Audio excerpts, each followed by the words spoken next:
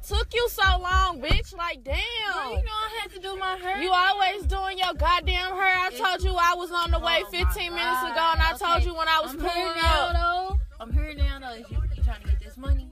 Girl, hell yeah, I'm trying to get this money. Shit. All right, let's get this money then.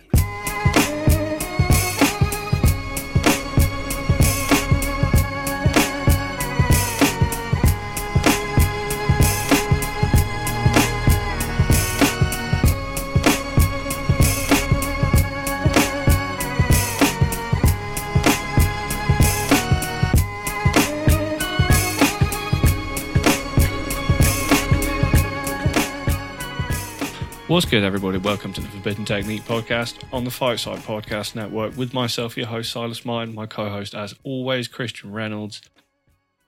The streak of two men being here to terrorize the intros is finally over, and we can just get straight on into this pretty goddamn good first ever UFC event in Paris, France.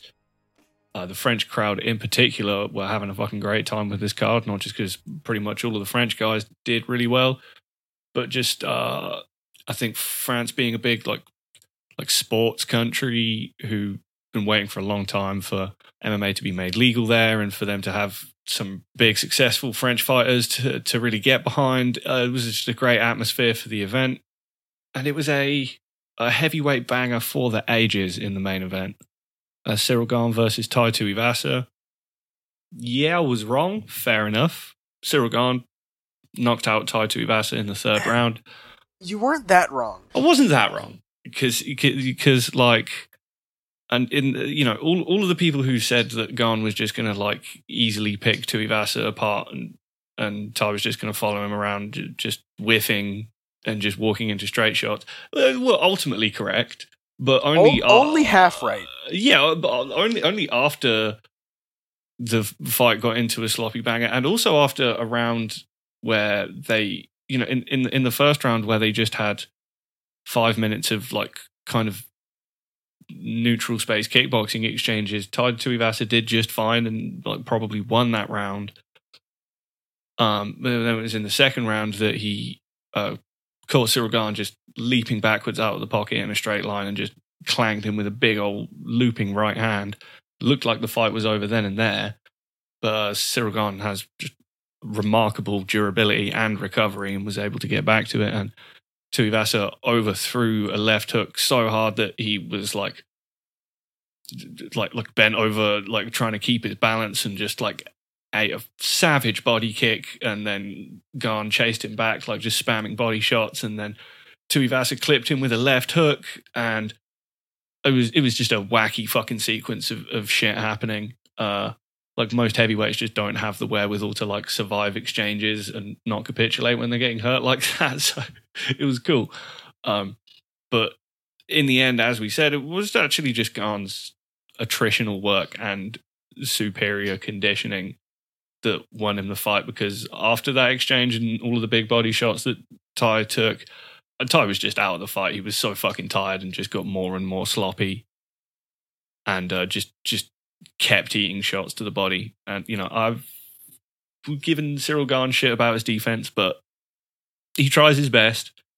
And Tai Tuivasa kind of doesn't have defense. He has an okay sense of distance, but once he's in range, he's just there to be hit, particularly like to the body. And when he's tired, he did okay, just like pulling back out of low kicks and stuff in the first round. But as the fight went on, he was just like walking into jabs and front kicks to the tummy and just keeping himself in the fight by swinging big old fucking bombs whenever Cyril Gane like tried to get a little bit too frisky and go for the finish. But and then in the third round, like Tai Tuivasa just put himself way out of position, swinging some big old hooks, and Gane just like pivoted off and punched him a bunch of times, and he fell over. Yeah, and something I want to mention about Cyril Gane is that though his defense isn't great in a vacuum, it is actually really good for what it is, because he mostly just relies on his insane reaction speed to get himself out of trouble, and he's really fast, so he can capitalize on his reactions really well. So he gets out of the way of things, and he has good eyes. So a lot of his deficits defensively are kind of masked by him being able to just react to things well, which isn't the ideal defense because he actually did get caught when Ty like added a layer to it and got the knockdown. But immediately upon getting hurt, he like got his eyes back on the target and then started defending and got himself into a good position. And then, opposed to what a lot of people were expecting, he actually like lashed out and attacked Ty back, kind of doing what Ty does to people, which is get hurt and then hurt people. He kind of did it back to him, like he used his own move on him. And then Ty, of course, went to do that and actually landed a few nice counters at some point, just like winging bombs at Gane. Gane getting a little too overexcited. But Gane's chin on the front foot, I feel, is a lot better than his chin on the back foot, mostly just due to the way that his feet are positioned. When he moves back, he kind of gallops, whereas when he's going forward, he's very planted and like in his stance. Yeah, I mean, when he got dropped, he was levitating. Yeah, like that'll happen to you. It doesn't even matter how good your chin is or how good your eyes are. You just can't react if you're midair because you can't change your trajectory while you're in the air. It's like the, in Call of Duty, where if someone jumps, you shoot them where they're gonna land. That, but in real life, it's pretty neat the way that Gane got dropped because Ty is a crafty fighter. He's at least craftier than people give him credit for on their average. So seeing him actually like set up a knockdown was pretty nice, and I think the fight was way more lopsided odds-wise than it should have been. There was good reason to think that Ty had a good chance in the fight, and it wasn't like I don't even think it was a meme pick at all to be picking him. I think it's just a valid assumption that he could have anyone else picking him. Yeah, and I find that weird because he is a very good fighter, and I don't know, I kind of in my heart felt like Ty had what it took to win, and then he like proved that he did have what it took to win. I'm just glad that he, I didn't look that stupid. He showed that he absolutely deserved to be in there. Yeah. And, when Ty was on that just miserable losing streak a few years back, none of us had any reason to expect that he'd get to this kind of point where, he's fighting someone coming off of a title fight and, getting close to that picture. And, he's still young. He's the new Derek Lewis. He's going to hang around for a long time, and I wouldn't be surprised if we see Tuivasa fight for a heavyweight title at some point in his career. And Cyril Gane, clearly very good. You can critique like really specific pedantic technical flaws about what he does, but he knows what he's doing, and he's extremely athletic, and he's actually not that experienced, and he clearly has like some idea about how he's trying to develop as a fighter, and you can't say that this fight was boring. So maybe let's leave Cyril Gane alone. He's a good fighter. He's going to be around for a while. I agree. I think that Cyril Gane is a really good fighter in the sense that a lot of people are acting like he's a talent that's on the level of elite people at other weight classes, which is not the case. But he is about as good as someone that's unranked at UFC bantamweight. If is someone that has that style. Like, if you're athletic enough to maintain it, his style would work at other weight classes. And even his tactics and application of those. Like, he's a very skilled fighter. He looks a lot better than he is, but that doesn't mean he doesn't have the potential to become as good as people think he is. Yeah, he's very new into his career. I made some kind of comparisons towards Edson Barboza versus Justin Gaethje last week. Yeah. And, I mean, that kind of held up. Even Ty even landed the exact sequence that Justin KO'd Edson with, like, several times. It's just like Gane has a ridiculous chin. And the fact that it was heavyweight kind of just amplified the dynamic to where the Justin Gaethje in this equation was more finishable than actual Justin Gaethje against actual Edson Barboza. Yeah, and for what it's worth, I think if Tai Tuivasa's body was brain was transplanted into a 145 or 155er, they'd have a pretty good matchup against Edson. So, well, you also compared this fight to. Yeah, I was about to get to that. Yeah. And while we're on the topic of weird weight differences, this fight was basically Corey Sandhagen versus John Lineker, except John Lineker doesn't body shot in this matchup. It's just if you like pare it down and be like, okay, what if Corey Sandhagen only jabbed, and what if John Lineker only tried to do what he was doing to the body to the head and just tried to cut him off on exits? Yeah, I mean, it's if you made it heavyweight. Exactly. It's if you made it heavyweight, so, everyone just gets hurt more.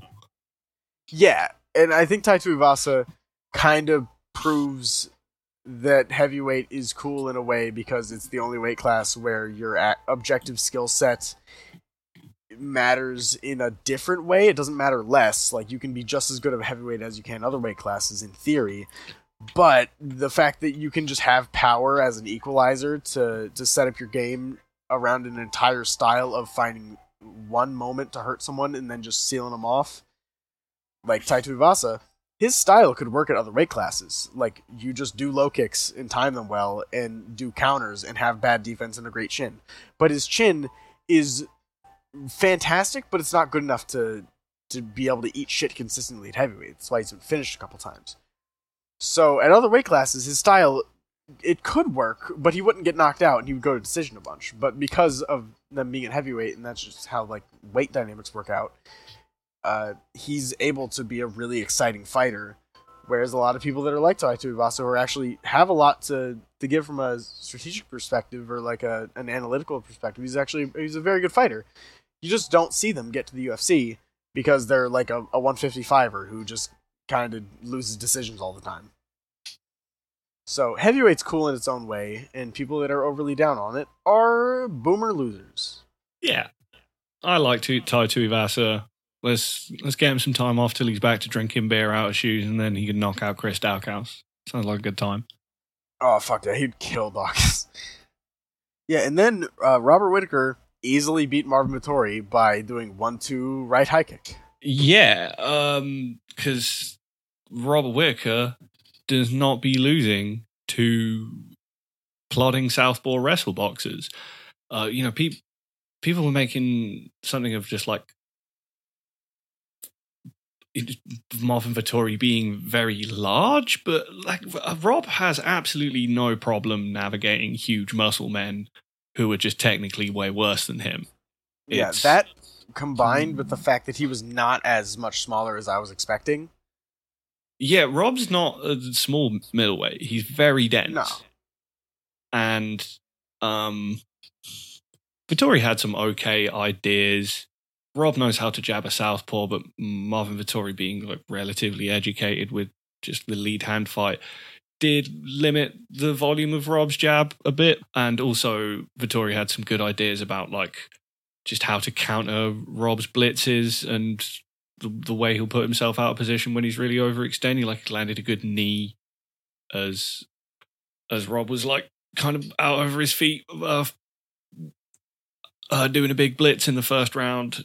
But down the stretch, Rob just kind of realized he could just throw the right hand and the right high kick whenever he wants without even like really having to set it up off of the jab.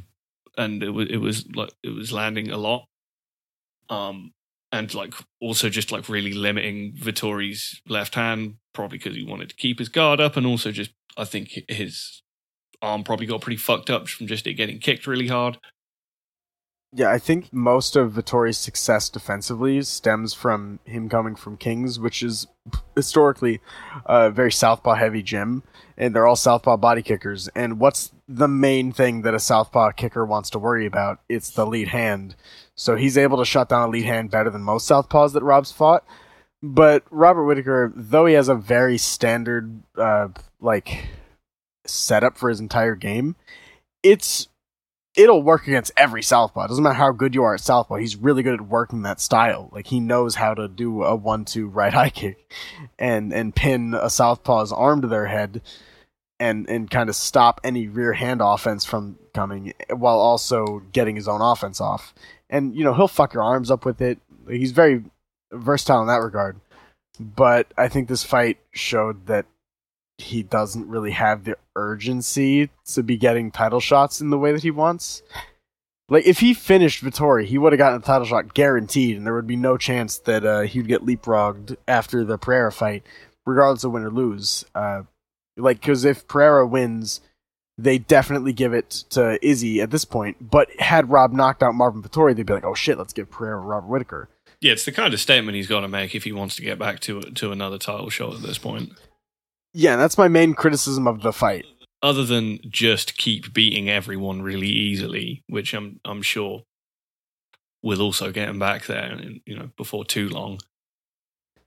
If he just beats Paulo Costa now, depending on what happens with the middleweight title picture in the near future, he could just beat Paulo Costa, and there probably wouldn't be anyone else to give a title shot at middleweight. And so, depending on what happens with this next fight, we don't know, and we'll talk about it. And it was a good fight, but it's hard for me not to be a little down on Whittaker when, against actually the easiest matchup I can imagine for him in theory, he still wasn't able to get the finish. And Vettori is historically really difficult to finish, and I think over 5 he would have finished him. But I think had he hunted the finish a little bit more, he could have gotten to it because he was at basically no danger of being finished because Vettori, despite his size, is not a hitter. He doesn't really have the mechanics to be hurting people. His timing isn't that of someone that's typically a danger for Robert Whittaker. Couldn't take Rob down for love nor money. No, and Rob's defense is good enough to where he's not going to be getting caught by Marvin Vettori's type of counter, which is more just get you on the fence and then kind of throw away a jab to get to the outside angle and throw a straight, which is what he did to Hermanson. Yeah, and even then Vettori... he's just too wise to that. He's going to take away your offense. Yeah, and even then Vettori essentially would have been relying on decking Rob with a single shot because, Rob has generally, he's been famous for his, tactics in terms of recovering from getting badly hurt in a fight and stopping himself from getting finished. Yeah, so, his resilience and ability to fight from a deficit have been major key factors in his career arc and individual fight arcs. Robert Whittaker got fucked up really badly by Yoel Romero early, or in the later rounds, but managed to kind of get his way back into it tactically and make the rounds close enough to be a 10-9 or barely, do enough to scare off Yoel. One of the hardest people to scare off in the sport.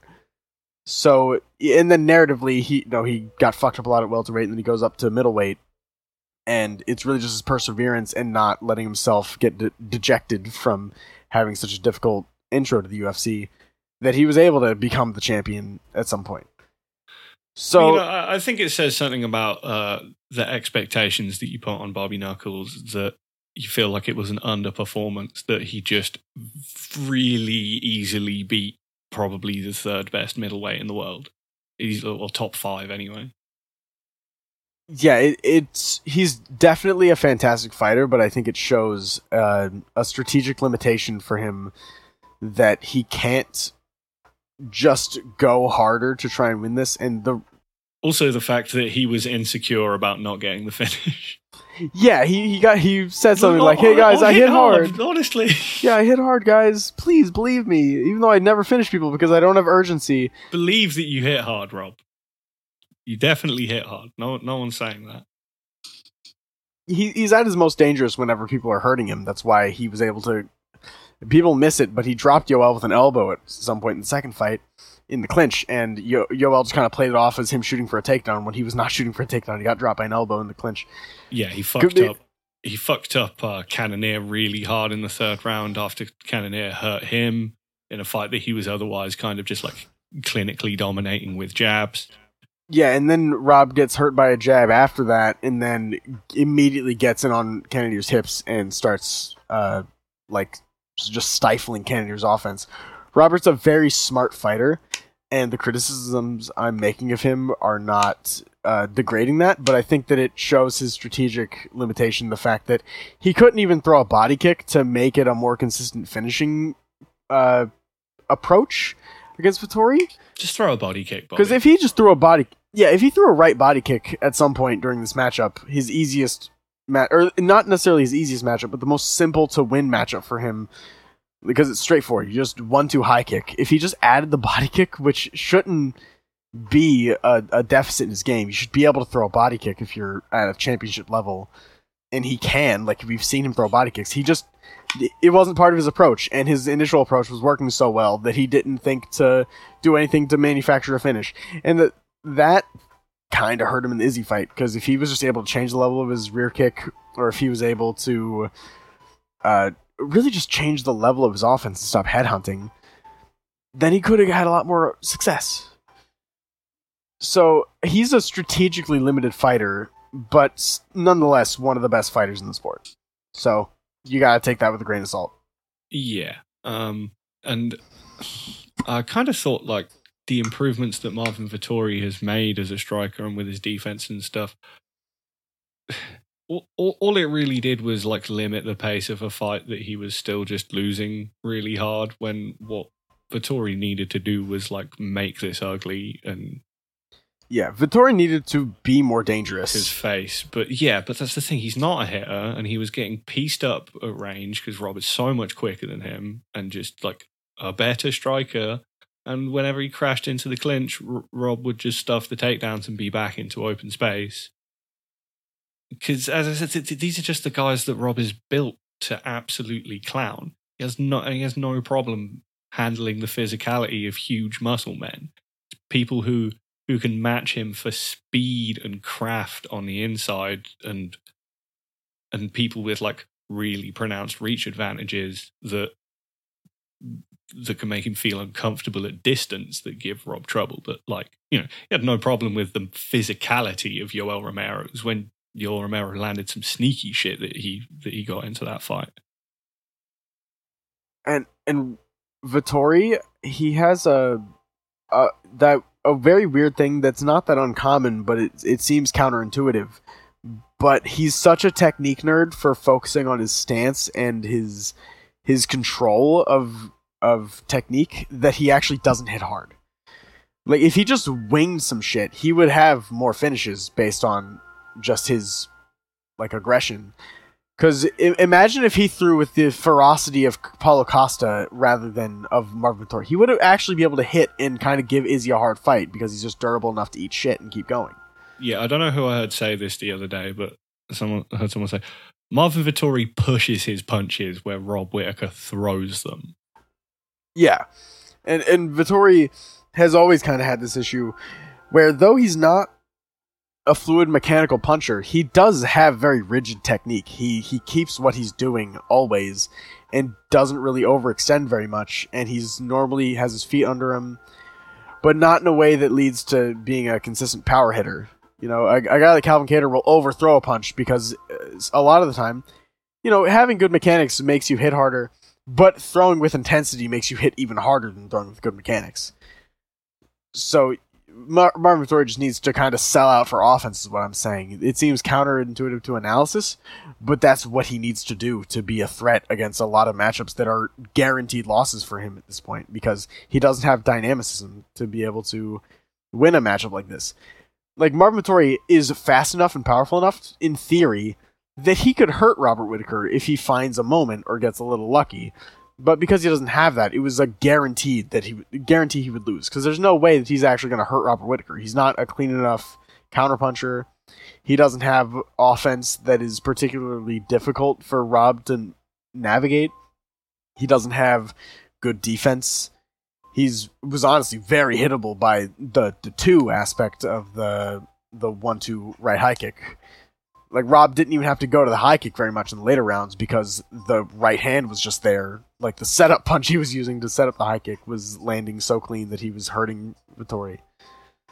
So, Vettori needs to go to a gym that's going to make him just throw with more reckless abandon, because he has the chin to be a very aggressive brawler, but he tries to fight too technical, so if he's losing a fight against someone that's really just flatly better than him and can maintain it. I don't know what MMA gym is going to make him meaner than King's.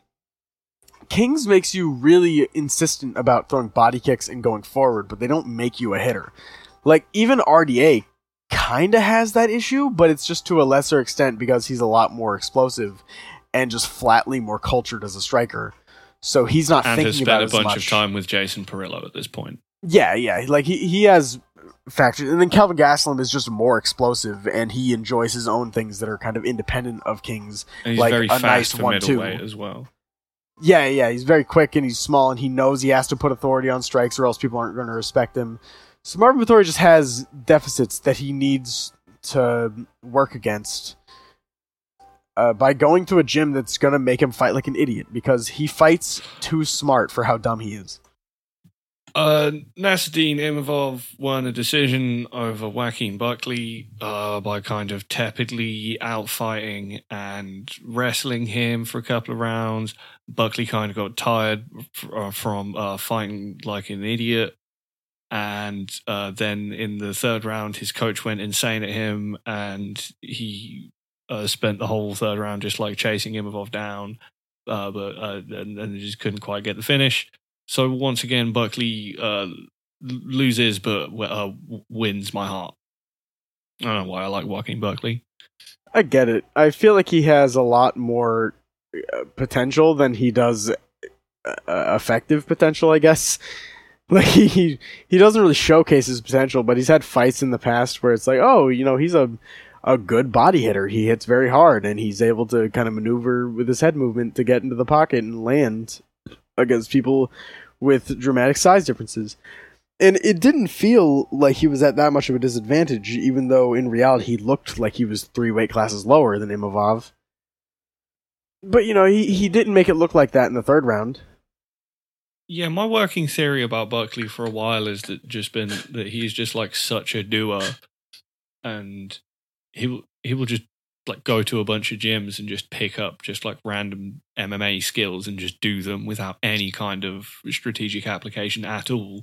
So just like where he's at and who he's training with will massively affect the just selection of techniques that he decides to go to in a fight. And it really seemed in this fight that his coach just had him go out there and do MMA and be like, yeah, box and do takedowns. And, he's really been investing in like offensive wrestling that he's just like not that technically well versed in, and goes for ridiculously explosive setups and then just gets tired and then realizes that he has to strike. And after 2 rounds of that, his coach was like, oh, fuck, you got to go out there and win. And he did what he should have been doing the entire fight, which was just like putting combinations together and throwing away shots to get on the inside and land the big shots against the guy with the big reach and height advantage. So it was frustrating. Yeah, because also Buckley has this thing where, because he got a silly spin kick KO, he thinks he's like a really dynamic kicker and will just spend way too much time, like way too far away from his opponent, just like winging left high kicks at them, when he should be getting on the inside, shoe shine in the body. Yeah, Buckley also has the issue of being really fast and explosive, but waiting until he's tired to be able to fight with the full extent of his skill set. Like, he'll fight really well in the third round whenever all of his athleticism is kind of diminished through getting exhausted. Whereas if he just started fighting from the first round as like that well, he would be a knockout hitter that's finishing people in the first round, or at least setting himself up for better success in later rounds because of his body attrition. But he doesn't start going into the body until later in the fight, or at least in the midway point. He doesn't really find many counters or have any good positional success until later on, whenever he's thinking about every exchange more. He kind of just lets himself wait to fight well, instead just using, I'll fence at range with the guy until I'm tired, and then when I'm tired I'll really up the intensity. And it just doesn't really make sense, and it's kind of he's just working against himself by not starting the fight from a feeling as if he's at a deficit. He fights better whenever he's behind, but he's not really putting himself in that mindset before the fight, so it's just very awkward. And though he has potential to be a very good fighter, he just doesn't really showcase it the way that he could.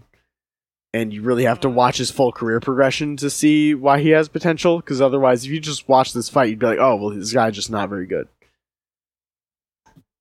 Yeah, and he should probably just go down to welterweight. Yeah, he's not a large middleweight. I feel like he might be a little too dense to make welterweight, but if he can make it, he would be a physical force because he's strong enough to compete with large middleweights, and he hits pretty hard, and you don't have to have that much of a skill set difference between welterweight and middleweight to be effective. I think he'd still be fast.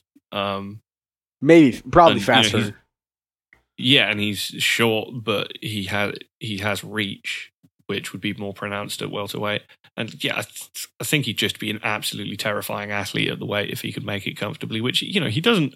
I know he's a very dense lad, but I don't imagine he cuts tremendous amounts to get to 185.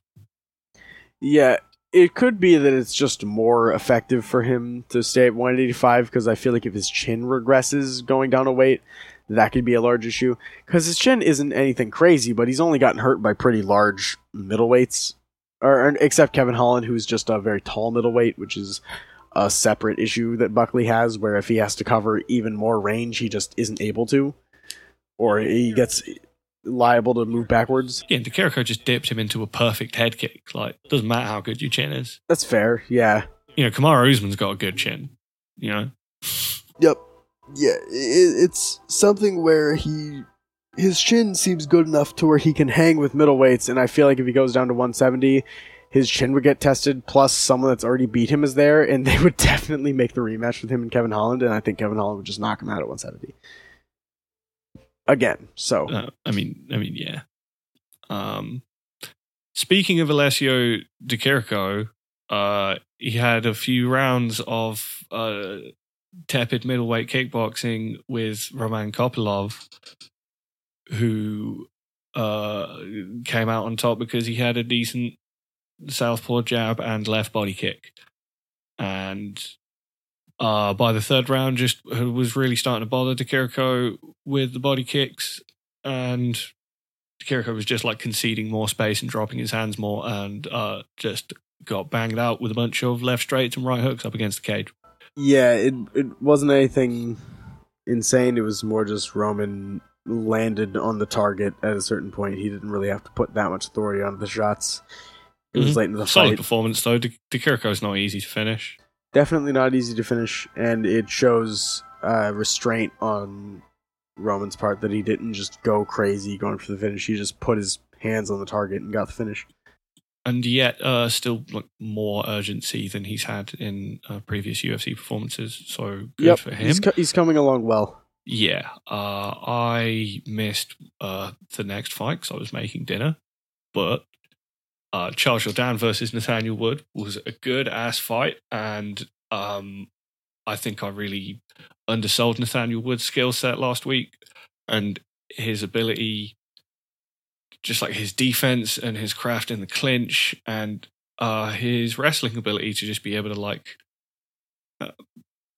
and also just his counter punching and just being able to string all of these things together to mostly, have a close competitive fight, but still mostly neutralize Charles Jourdain and stop him from ever really snowballing and taking over the fight and beating him reasonably convincingly. Yeah, I think it was impressive by Wood to be able to handle the size difference because though Jourdain's a pretty small featherweight, he was still larger, pretty noticeably. I think it's... Yeah, Wood is little for this weight. He's a lot of his athletic attributes still have translated well to the weight in the matchups that he's had, but it's worrying if he has to fight some of the really big lads in the division.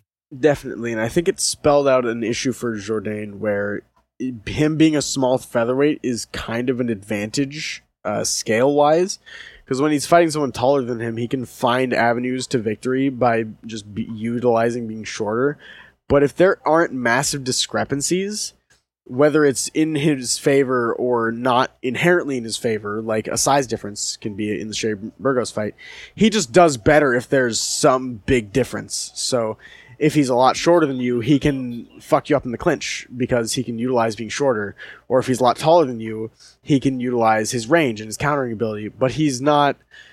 Or if you're just a lot slower than him, he can handle that. But if you're somewhat parity to him physically and you're just a little bit better in a few avenues, he can't navigate like being able to win on depth in a certain phase.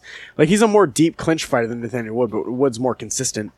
So Wood was just able to like kind of fend him off and then find parts in the clinch that he could win in, opposed to Jourdain, who kind of got stuck on certain things, like trying to knee in the clinch and just get short offense off.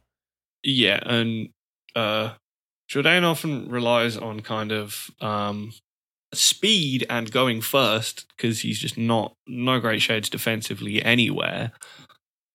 So Nathaniel Wood just being like noticeably quicker than him and being able to like counter his kicks when he was on one leg with like a good straight punches and like kicking out the standing leg whenever he went for the left high kick.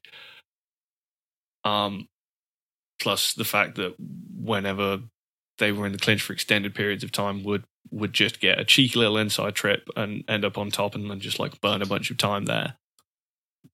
Just all of these things, they just really kept Jourdain from ever like driving that wedge where he like builds into a fight and really starts to snowball his offense.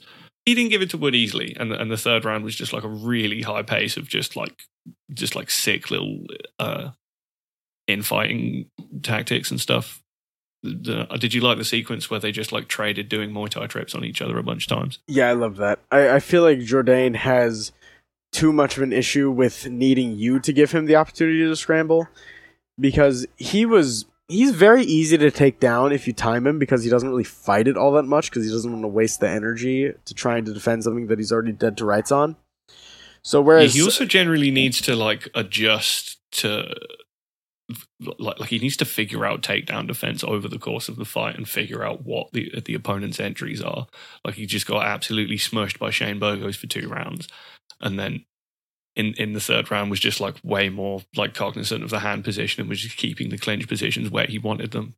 Yeah, and whereas someone who was later on the card in Robert Whittaker is just flat out good at takedown defense, even if you've got him dead to rights on an entry, Jourdain will just kind of let you get the takedown if you get the entry good enough. So, and then if you just take him down into a position that's hard to get out of freely, he'll just kind of stay there too long and give up time that he needs to be utilizing to get the finish, because he's a very finish first fighter and he doesn't have the dynamic athleticism to just decide, I'm going to go kill this guy in the last minute and put power on him and have that be a win condition. He needs to find moments, and that requires a little bit of patience. And if you're giving away time on bottom that you could be urgently trying to get up to your feet, then you're just fighting a losing strategy. There's not much to do if you're giving up 2 or 3 minutes of a round that you could have been using, or you really needed to have to be able to run a patient countering game whenever you want to get finishes. Because the only way that he gets finishes is if you give him a little bit of space to see where he gets the shots off. Otherwise, he's just going to throw a bunch of attrition, and he's not enough of a power hitter to fuck someone up with attrition. That's why he didn't get the finish on Shane Burgos, is because he needed another couple rounds of that, because attrition needs to build up, whereas he really gets to his good attrition and effective attrition later in a fight whenever he's at a deficit, which is just not ideal for a cohesive winning strategy, and it's why he's dropping decisions sometimes against people he doesn't finish. And as a finisher, you really have to factor in, what if I don't get the finish, into your strategy, because otherwise you won't have as many wins as you could. It sounds very reductive, but it's how it is. You have to be trying to fight with the potential to win a decision, even if you don't get the finish, as a finish first fighter. And Jourdain doesn't do that. Good fight though, and Jourdain still should have won that decision against Shane Burgos. So definitely, it do what it be. But yeah, it was a solid fight, and I don't know what the future holds for Nathaniel Wood at featherweight, but fuck it, just book him against Edson Barboza, because it would look funny. And before that, Magomedov dusted Stoltzfus by front kicking him and then kind of tepidly just putting punches in his face until he got the finish. Yeah, he hurt Stoltzfus with the front kick to the face and like backed him up to the cage. And I think Stoltzfus tried to get in on like a shitty takedown entry, and Magomedov just like uppercutted him. It was 19-second fight. Yeah. Nasrat Haqparast beat John McDessie. Another one that I got pretty wrong.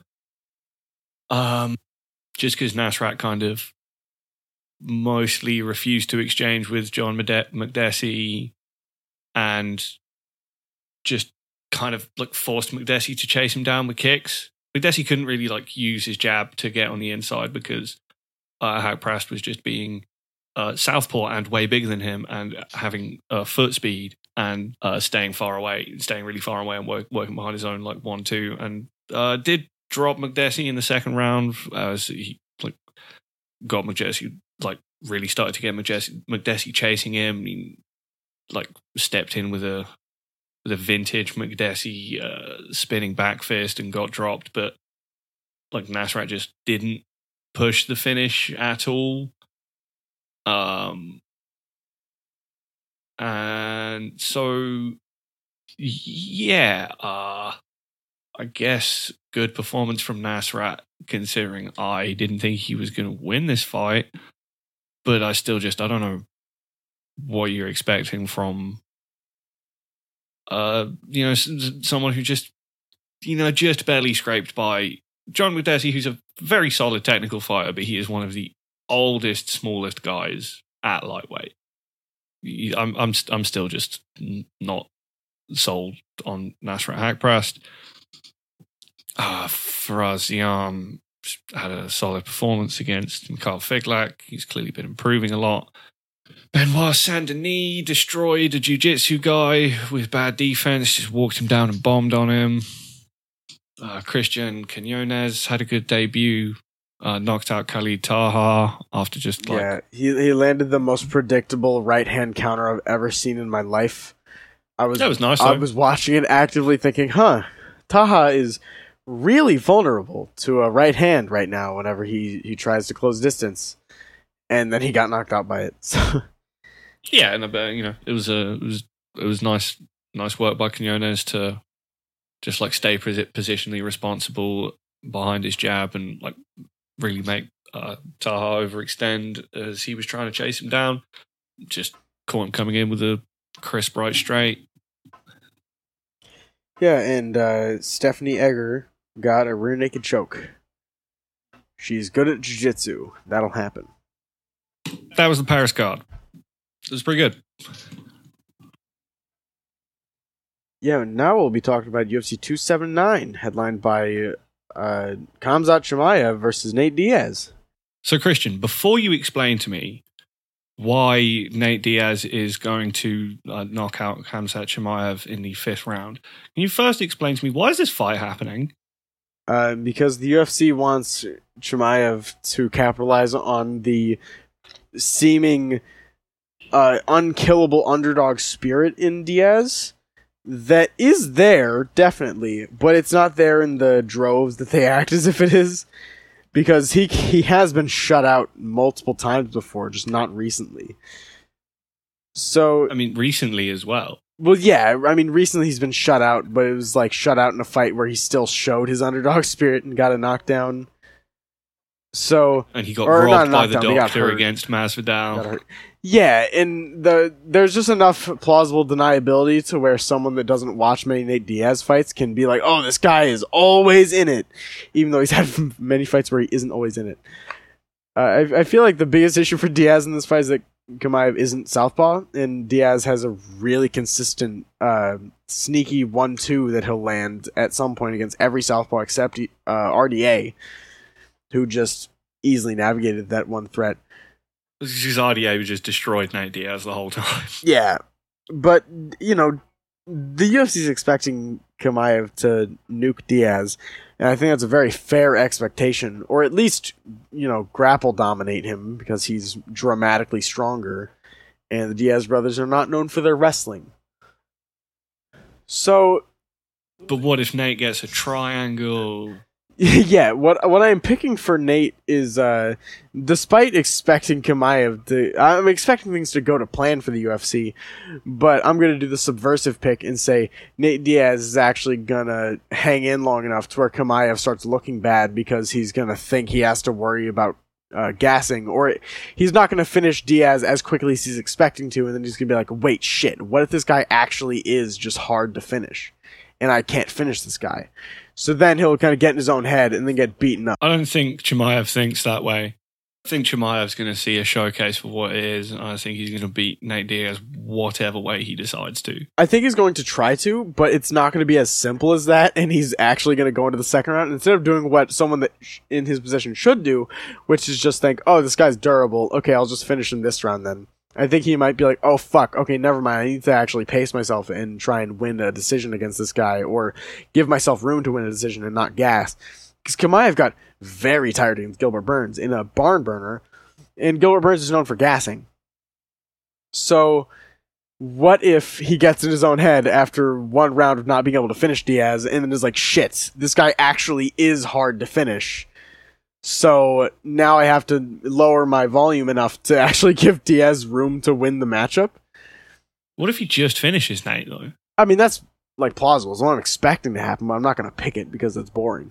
I guess it's still impressive to finish Nate Diaz, I guess. Yeah, he still hasn't been finished just like immediately since Josh Thompson. Yeah, and people always see the highlight of that. They don't remember that Nate ate the same head kick like 5 times before he got finished in that fight. Yeah. like he's never actually just been like decked by a singular technique in one instant. I mean, he also got pretty close in the Jorge Masvidal fight, I guess. I mean, he got pretty close in the Conor fight, was just fine. Mm-hmm. Like, Nate Diaz has better recovery than he does a chin, but his chin's also pretty crazy, and Chimaev, he's old. He is old, and there's reason to believe that he could just fall off a cliff enough to where Chimaev's going to go up and kill him. But Chimaev had a lot of troubles handling Gilbert Burns, which Gilbert Burns is a better fighter in, like, a completely different style matchup to... And in his prime. Yeah, in his prime. But also, I don't know, he's good at jiu-jitsu and he off-put Chimaev's grappling. And also is a former lightweight, and nobody gave Gilbert Burns any chance in that fight. Like, Chimaev's entry to the UFC was incredibly impressive, but... It made him look better than he is. Yeah, there's still context to the fact that he only took one punch in those 4 fights or whatever it was. Yeah, it was Chimaev's like 5th fight or 4th fight in the UFC before he fought someone that wasn't explicitly a can for him to knock over. The first fight in the UFC, we had Gerald Meerschaert win, aging pretty well, but John Phillips and Rhys McKee. I think if anything, I would say it would be embarrassing if Chimaev did get hit by either of those guys. I agree, and Gerald Meerschaert is a fantastic fighter, but also he's susceptible to getting buzzed in the first round, and he's been finished many times. So if you just kind of roll the dice a couple hundred times, it lands on him knocking out Meerschaert in 15 seconds. It wasn't that long after he just also got decked in the first round by Ian Heinisch. So, it's not indicative of Chimaev being this insane hitter that people were starting to think he was after that one fight, because then he wasn't able to finish Gilbert Burns, who has been finished multiple times at this point. Though he has a good chin, he's still finishable, and he's a lot smaller than Chimaev, but Chimaev wasn't able to get the matchup that clear for him, because really just... There's an argument for Gil winning that fight. Gil just had too much fighting spirit, and Nate Diaz has no lack in fighting spirit, so... Yeah, there's always, like, whenever you see these just, like, unstoppable wrecking machines coming up, there's always that kind of moment in their careers where someone either just, like, doesn't roll over as easily as the other guys they've been fighting, or is just like too big, like Khabib versus T-Bow. It was just like, oh fuck, this guy's just really fucking strong. I wasn't expecting this. Definitely. And Nate Diaz, I will say the first thing that I'm actually going to say about the skill matchup, he's good at jiu-jitsu. And if Chimaev is not as He's insistent been smushed about... by good top players before, though. He's good at jiu-jitsu, but like... I with the caveat that those are people that are good at neutralizing someone with that type of jiu-jitsu game, whereas we haven't seen that from Chimaev, so we don't know if he is able to smush that type of jiu-jitsu matchup. That is true. Like, RDA is specifically a very good jiu-jitsu top player, so it makes sense for him to just like not have an issue in that matchup. And we've seen Chimaev versus Hermanson, but that was in a wrestling match where Hermanson wasn't able to, leverage choke threats or, play with his guard very much at all. So maybe Chimaev sucks ass. Also, the fact that he just easily knocked out Gerald Meerschaert, maybe he just didn't want to have to deal with the jiu-jitsu. Yeah, like, he always has urgency, but he normally will throw a body kick and then a takedown.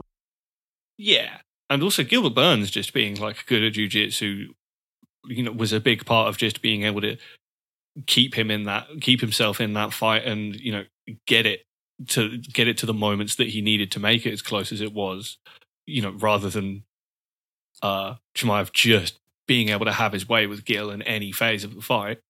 So and that's the thing. Gil used his explosiveness when grappling, like in the aspect where the part of the fight where he kicked Chimaev off of him. But Nate Diaz, despite not being able to do that, he might be able to X-guard trip him or some shit, or X-guard sweep him, or he might be able to do something neat to come up on the back if Chimaev zigs when he should zag. So there's reasonable enough expectation that Nate Diaz is going to make Chimaev look not great, but still lose. But I don't know. It's just more predictable to be like, oh, Chimaev's going to be the guy that cracks Nate's chin because Nate's old and Chimaev is going to come out with a fuckload of intensity. That being said, I'm picking Nate because why not? There's no consequences. I'm not losing money if I pick him. It's just fun. Yeah, also, you say it's bad for Nate that Chimaev isn't a southpaw. We also haven't seen Chimaev deal with a southpaw jab. Nope. We don't know how he deals with someone that's actually a genuinely good boxer from southpaw. Nate Diaz is not a big welterweight, but he's got reach. Yeah, and no matter what you make fun of Diaz, the reason we're making fun, a lot of people make fun of him, we aren't necessarily, but the reason a lot of people are is because he's slow as fuck, and he's really old, and his game is kind of outdated. But that being said, he's a really good boxer in a vacuum, and he's had a lot of success against good fighters using his boxing and his grappling background. Chimaev's not like a big low kicker or anything. Yeah, Chimaev doesn't have a particularly direct, easy style matchup against him. It's just the assumption of the momentum and the age difference and why they're setting up the fight. The size difference. Yeah, the size difference. A lot of factors that we don't even know how they're going to play out in practice. We just kind of have an idea of how it works in theory. So, Chimaev should go and blow through him, but, Connor also should have blown through him because we didn't know that he had the cardio liabilities at that point that we do now. And Chimaev has had a fight where he got really tired against Gilbert Melendez, and Gilbert Melendez mostly won his durability despite being known, or Gilbert Burns, yeah. Despite this fight is getting you to where you're getting completely different eras of MMA just mixed up. Yeah, it happens. That's what this fucking card is. Well, that's what the fight is, because it's a guy that was the big shit in 2014 or whatever, now fighting a guy who's the hotness in 2022. But Nate Diaz has some avenues to victory. So, we've seen Gilbert Burns just kind of hang in on being tough. Maybe the power difference is enough to where he, that's the determining factor in why he was able to hang in that long. But Nate Diaz, I don't know. If you can trust Nate Diaz to do anything, it's eat shit and keep going. That being said, I am going to pick Chimaev by first round finish. That's respectable and makes sense. With whichever way he decides to, either by knockout on the feet or just taking him down and playing the bongos on his face. Yeah, I'm going to say Diaz throws 4 straights around to the body that get underplayed by the commentary, and then or overplayed by the commentary maybe, and that somehow builds up to Chimaev being gassed enough to get finished in the 4th. I'm going to say Chimaev knocks Diaz out with the head kick that he throws away to set up the takedown. That's fair, and there is a chance that Chimaev just hurts Diaz and then gets Mount and finishes him with pitter-patter ground and pound. Not pitter-patter, because Chimaev does not throw light ground and pound, but he just throws him with, finishes him with attrition. Bongos. Basically. Yeah, just bopping his face over. He doesn't tend to go for single, really clean, accurate ground and pound shots. He just likes to smash. Yeah, there's a good chance he'll just pound him out. But in a, I think, way more likely to be depressing fight. Probably more depressing, yeah. Tony Ferguson's fighting the Leech at welterweight, Li Zhengliang. Tony Ferguson's supposed to get knocked out by a right hand in this fight. But, But it might be a left hook. But if they go to the ground, Li Xingliang, not great at jiu-jitsu. Tony Ferguson definitely regressed at jiu-jitsu and small for welterweight.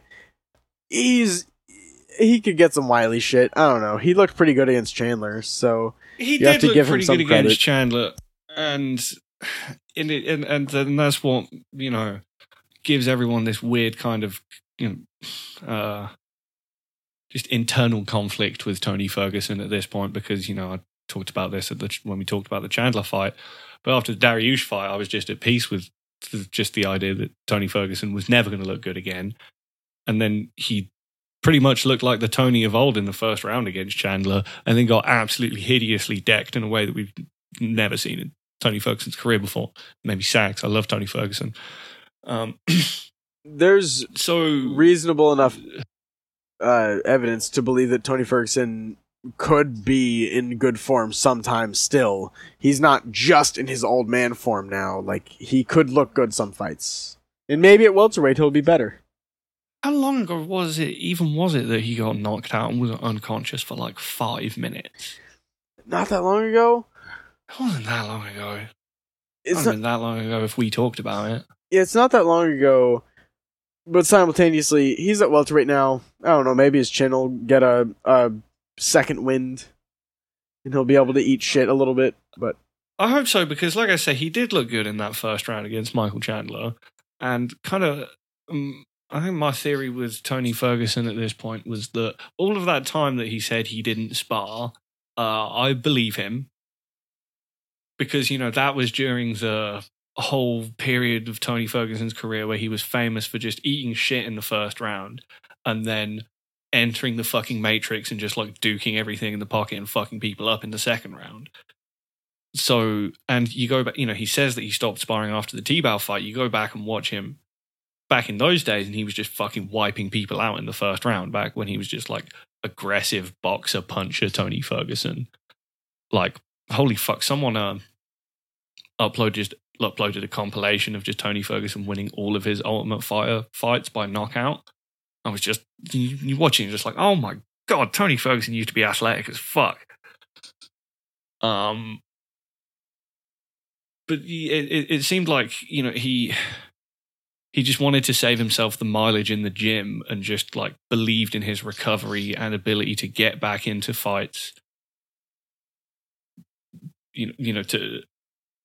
To carry him when he wasn't just dialed in from having a whole camp of sparring, and then that stopped working, and he just was finding himself a step behind in every fight. So, he started sparring hard again and came out, looking like the Tony of old, doing good shit, was dialed in and knew what to do from the first bell, but just got fucking sparked out. And then there's also just maybe if he had gotten hit by that front kick the night he fought RDA, it still would have sparked him out. Maybe that wasn't even his chin being regressed, because it was a fucking brutal shot. But his chin's definitely regressing after that knockout. Yeah, and how likely are you to assume, if you're Tony Ferguson, this guy that's 5'6" is gonna front kick me in the mouth when he doesn't throw front kicks? It's kind of the Gastelum left high kick against Izzy. You get hit by something sometimes because the guy hasn't thrown it before, so you don't have reasonable expectation to assume you're going to get hurt by it. So you just don't defend it, really. He just kind of, like, lunged forward and ate shit while his head was hunched over. So here's the thing: the leech can be something of a slow starter. He takes a while to like adjust to his opponent's offense and like and just like the distance and all of this stuff. So, Tony could have a good first round, but the leech, he's just like actually like he's just a solid boxer. And he has a great chin and he hits really hard. And he's just fucking really dangerous to exchange with. The Leech's main issues have either been people who can just out-wrestle him, or there was just that fight against Neil Magny where he couldn't get past the jab, and every time he did, Neil Magny had to clinch to insulate himself. I mean, Tony Ferguson's got reach, but he's not Neil Magny.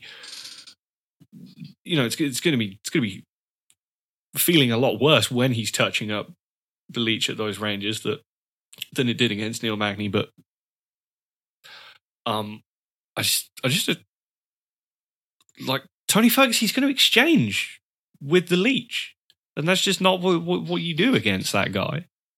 And I don't trust Tony Ferguson at this point in his career, even if he is more dialed in with just like solid technical sparring, to be able to see the shots coming to bring out the old Tony Ferguson defensive tricks, or to have the chin to take them when he gets hit, and and to be able to have the confidence in his chin to use that to make defensive adjustments as the fight goes on. So I'm picking Li Jingliang by second round knockout, and it makes me sad. I think it's a little depressing that were this prime Tony Ferguson, he would pretty much guaranteed win the match, but it would be a banger. But now I think the first time he gets banged, he's going to get knocked out. I am going to pick Tony Ferguson because we're on an underdog picking. We're on a massive underdog picking streak right now, or I am. Not for success, but in doing it. You didn't pick Tuivasa. No, this one is crazy because I'm picking Nate Diaz. That counts as like 7 underdog picks. Yeah, that's like 3 Tai Tuivasas. Yeah, and Tony Ferguson is pretty much guaranteed to get knocked out by Li Jingliang, so I'm going to pick Tony by up elbow at the end of the first. Because you know what? Tony Ferguson's fucking ill. Tony Ferguson is fucking ill, and don't let his recent, not even his recent form, just this unfortunate losing streak to elite lightweights, let you forget that Tony Ferguson is a great fighter. Particularly, Hacks of the Fight Site did an episode of the Fight Site podcast when it was a thing. I think this was when fucking Danny Martin was doing this. This was like 2 years ago. I think it was just after Tony Ferguson lost to Justin Gaethje. And they just did like a kind of career retrospective on just the kind of whole like arc and context of Tony Ferguson's career and what his style actually was. And it's I think it's still relevant today. And if you're an appreciator of Tony Ferguson, you should go back and listen to it. In a fight that is not depressing and is actually very good, Kevin Holland is fighting Daniel Rodriguez at a catch weight of 180 pounds. I guess it was just a late notice thing because they needed something to save this card. And this is a banger. Christian, why are we going to pick Kevin Holland by knockout? Daniel Rodriguez is pretty good. He's a good boxer. He's a solid technician. Yeah, it's a banger, but I think that Kevin Holland's going to take him down and have more success on the ground than he's expecting to. And then he's going to finish him with ground and pound. Daniel Rodriguez is hard to take down. If they get in those positions, it could be a sub. Like Holland could be is good at jiu-jitsu. Yeah, I think Daniel Rodriguez is a lot better than we're gonna sound like we're giving him credit for in this. No, I'm gonna give Daniel Rodriguez credit in a minute.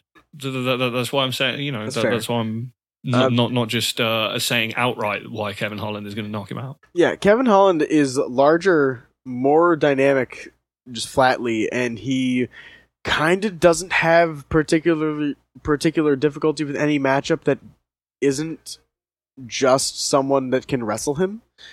And D-Rod, we don't have much reason to expect him to go for a wrestling approach, and I think Kevin Holland's large enough and good enough at initial takedown entries to get some good success and at least threaten the grappling and probably come up with a knee or something. That's the type of really standard adjustment that Kevin Holland will make if he's has the wrestling ability. Like, he'll just feint the clinch and then you kind of duck trying to like post to make sure he doesn't grapple you, and then he'll just knee you in the mouth or be really long, or he'll be like, oh, I'm entering, and then he'll just do a really long jab straight. Yeah, and it just works better at welterweight because he's big and strong at welterweight. Yeah, the dynamics of the physicality difference are just more pronounced. And now he's fighting a welterweight, but doesn't have to cut as much because it's a catchweight. I mean, you have to think this catchweight also massively benefits Kevin Holland. Definitely, because at this point he's just not even cutting weight. Likely, he probably walks around like 183. Yeah. He's always been a kind of small middleweight, and now he's not even that large of a welterweight because it's not a huge cut for him. Yeah, but this still stands to be an absolute banger because Kevin Holland is he's a fucking lunatic. He's a good fighter, but he just he can get pretty wacky in the pocket. And as I said, D-Rod is just a solid technician who is very solid positionally, like in terms of setting up offense, but I'm just like I'm not sure about how he's gonna like manage this kind of reach disparity. If Kevin Holland actually fights behind his reach, I think the best thing for Kevin Holland would just be to use his jabs and straight kicks to like kind of strand D-Rod and really get him chasing him, because D-Rod's like form and defense can fall apart a little bit when he's like really just trying to chase someone down. We saw against Dwight Grant, he pretty much got finished because he just like ran in with a big wild overhand left and got caught coming in, and showed his toughness to be able to get back in the fight and almost immediately get the finish as soon as like Dwight Grant, you kind of couldn't seal the deal and took his eye off the ball. But it's still just like a worrying thing to see happen. And yeah, I just think Kevin Holland, if he fights long and actually tries to use some of his like weird innovator defensive tricks, then I think it's just going to be a really frustrating matchup for Rodriguez to navigate. But also, if they start getting wacky in the pocket, Kevin Holland is, as you say, well, just like more dynamic and hits harder and has a better chin. He'll probably just end up hurting Daniel Rodriguez in those exchanges. Yeah, Kevin Holland is. People act like he's not trustworthy, even though he just has matchups that he loses. He's pretty trustworthy if you know what his style entails. It's not that hard to pick his fights, and I think he's probably going to beat D-Rod cleanly. Yeah, how different really is D-Rod to like Jeff Neal, who like Kevin Holland kind of just like bombed on, but they're just leaping at him with like big left hands and side kicks. And then Irene Aldana is going to be fighting Mason Chiasson. And you tell me about this one, Christian. There's a good chance that Chiasson is going to be given the space to look pretty good. Just, peppering her with a jab, doing long kicks, and staying out of range. But Irene Aldana is the dynamic hitting force. And if she can get in close, I think she's going to does not have good defense. No, and if she gets in close, I think she's going to be able to deny the clinch enough to land short hooks while exiting the pocket, or just power shots in general. But Chiasson should be able to get a decision if she fights really disciplined. I just don't really know if we have reason to believe that she's going to be disciplined enough, or that, honestly, Irene Aldana might just not have it in her anymore to be able to finish people the way that we once thought she might be able to. Because she looks really rote and unadaptable if you give her someone that's just longer than her who moves on the outside. This is a close enough matchup to the Holly Holm fight to where I'm not giving Irene Aldana a great chance of winning, though she has the room to win. Yeah, but she probably is just going to like be able to hurt Macy Chiasson. I could also be just giving Macy Chiasson too much credit, and Macy could just get beaten at range and not really pull Aldana onto the counter she'd be needing to get a win. Yeah, I don't think she's like anywhere near as mobile or just like disciplined about sticking to that kind of fight as Holly Holm is. No, but she has longer measurements and she's less old. She's quite young, and her style seems to be progressing in a way that Holmes never did, just kind of stayed how it was, so Chiasson has more room to be looking better than she has prior. But in ways that are going to help her not get binked by left hooks from Irene Aldana? Maybe. I don't know. She's a good clincher, generally, so she should be able to get something off in the clinch, at least defensively, and mitigate Aldana's offense in close. Mm-hmm. Okay, Johnny Walker's fighting Ion Cutelaba. Analysis is not existent for this fight. Johnny Walker needs... Just watch the bangers bang. He needs to pull out some fuck shit. He cannot be on his capital T technical SPG Island bullshit this fight, because Kutelaba's just going to be running at him, just going fucking mad, just going hog wild, just being aggressive as shit. I'm going to pick Ion Cutelaba because Johnny Walker has no initiative and has no like affinity for the style that SPG are trying to like get him to develop. So also he's fucking bad at wrestling, so I think he's just going to get smushed and taken down unless he can get back to the just the Johnny Walker classic shit and just land like a fucking crazy flying knee or some shit as E1's coming in. Like that's what he needs to do. Yeah, I think he needs to do a fucking spin move or a head kick or some shit. I think the fight is going to be boring and then end in Cutelaba getting an attrition ground and pound finish because it's going to be really easy for him to get the takedowns and he'll just spend rounds on top, kind of getting ground and pound off, but because they're so large, he'll eventually attrite Walker enough to get a finish. But I'm not expecting the fight to be good, though I want it to be. I'm not expecting it to be like traditionally good, but I'm expecting it to be entertaining in one way or another. That's fair. And then Hakeem Dawodu, one of the fighting Julian Erosa, one of the best prospects at 145 right now, going to be fighting one of the best prospect killers. But I feel like this prospect killer is a little too old and going to get knocked out by a guy that doesn't traditionally knock people out.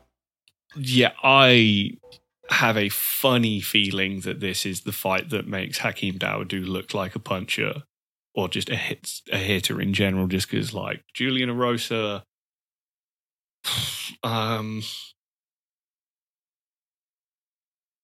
Just the fact that he's a tall guy that likes to lead with kicks and then like swing hooks in the pocket. Hakeem Dawodu's really good at defending kicks, and I just think he's just like a sharp, like mechanically solid, quick and accurate puncher. When he doesn't hurt people a lot, I can just see him either like parrying one of Erosa's front kicks and just head kicking him, or just generally shutting down Erosa's kicking offense and then getting him coming in wild and just like decking him with a really crisp straight punch. That being said, Hakeem Dawodu did get bombed on and subbed with a guillotine by Danny Henry. That seems like some shit Julian Erosa can do, and I always want to pick Julian Erosa to dart a fool because he's just a really fun prospect killer. But and he has, if he can really, I think Dawodu's a serviceable defensive wrestler, and Julian Erosa's not like a ferocious top player or anything, but he's like pretty good about just like wearing on you with a high pace of takedowns and forcing you to like get too fixated on takedown defense that you like make mistakes and stand up into chokes and stuff. But he normally has to normally has to get into a banger that he can take over to get that kind of fight. And I kind of think Dawodu's just going to shut him out and quite possibly just finish him before he can get that kind of fight out of Hakeem. And I think Hakeem's results are a little misleading because they would make most people think that he's not that dangerous. But he's pretty ferocious in single exchanges, and he hits with authority. He's not a light hitter. He just doesn't hunt finishes at all.